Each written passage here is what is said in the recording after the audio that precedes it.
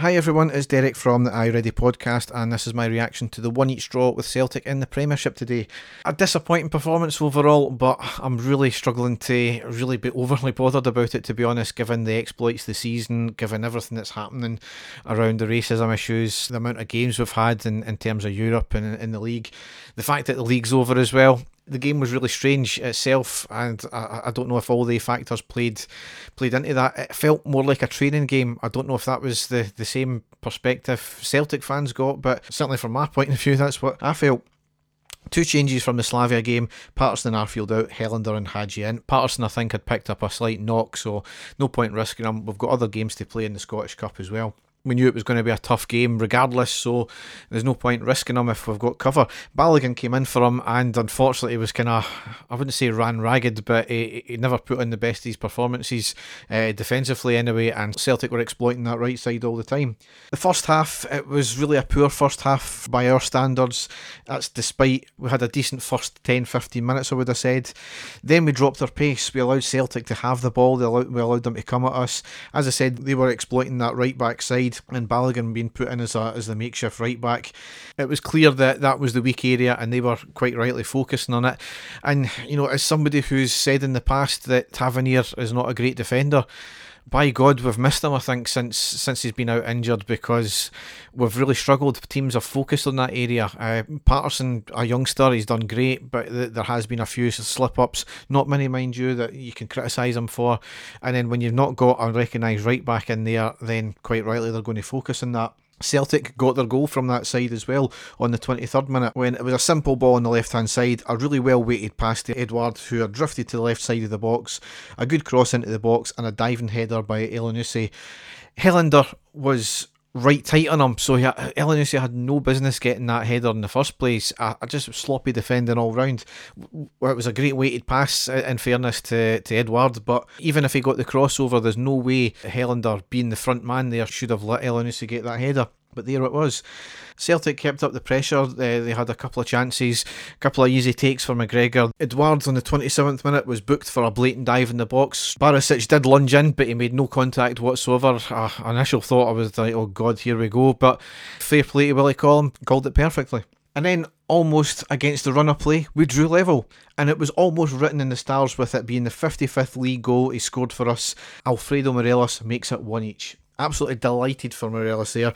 Barisic with the corner on the left, Balogun with the header in the middle, down into the back post, bounced up, and Morelos basically had an empty net to tap the head into it.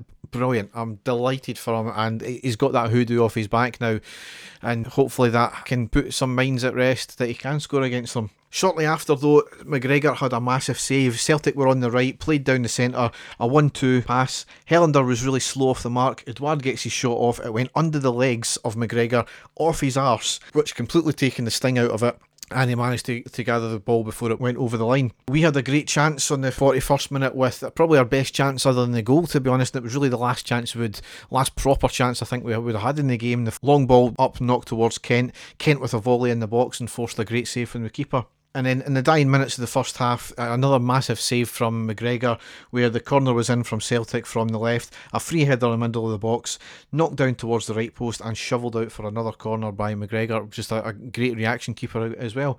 So half time, I don't know if the fact that our late goal can influence the fact that there was no changes into the second half, but we never made any changes. Second half, we've really never done much at all. There was a few chances here and there, but it was always a case of we were trying to find the perfect angle. We were always taking one too many touches.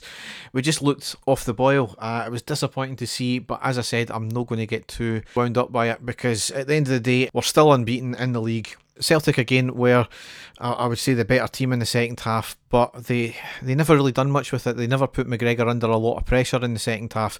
We had a few chances just over the bar, but there was nothing really to write home about. Not putting their keeper under pressure a lot. We just looked very lethargic, as if we were wearing lead boots today. As I said, I don't know if that was a case of the exploits in Europe and everything that's kind of compounded into one, and the fact that a lengthy season has taken its toll on us now. But I'm not going to take that away from the players. We've been immense this season. It's, as I I said, we're unbeaten still.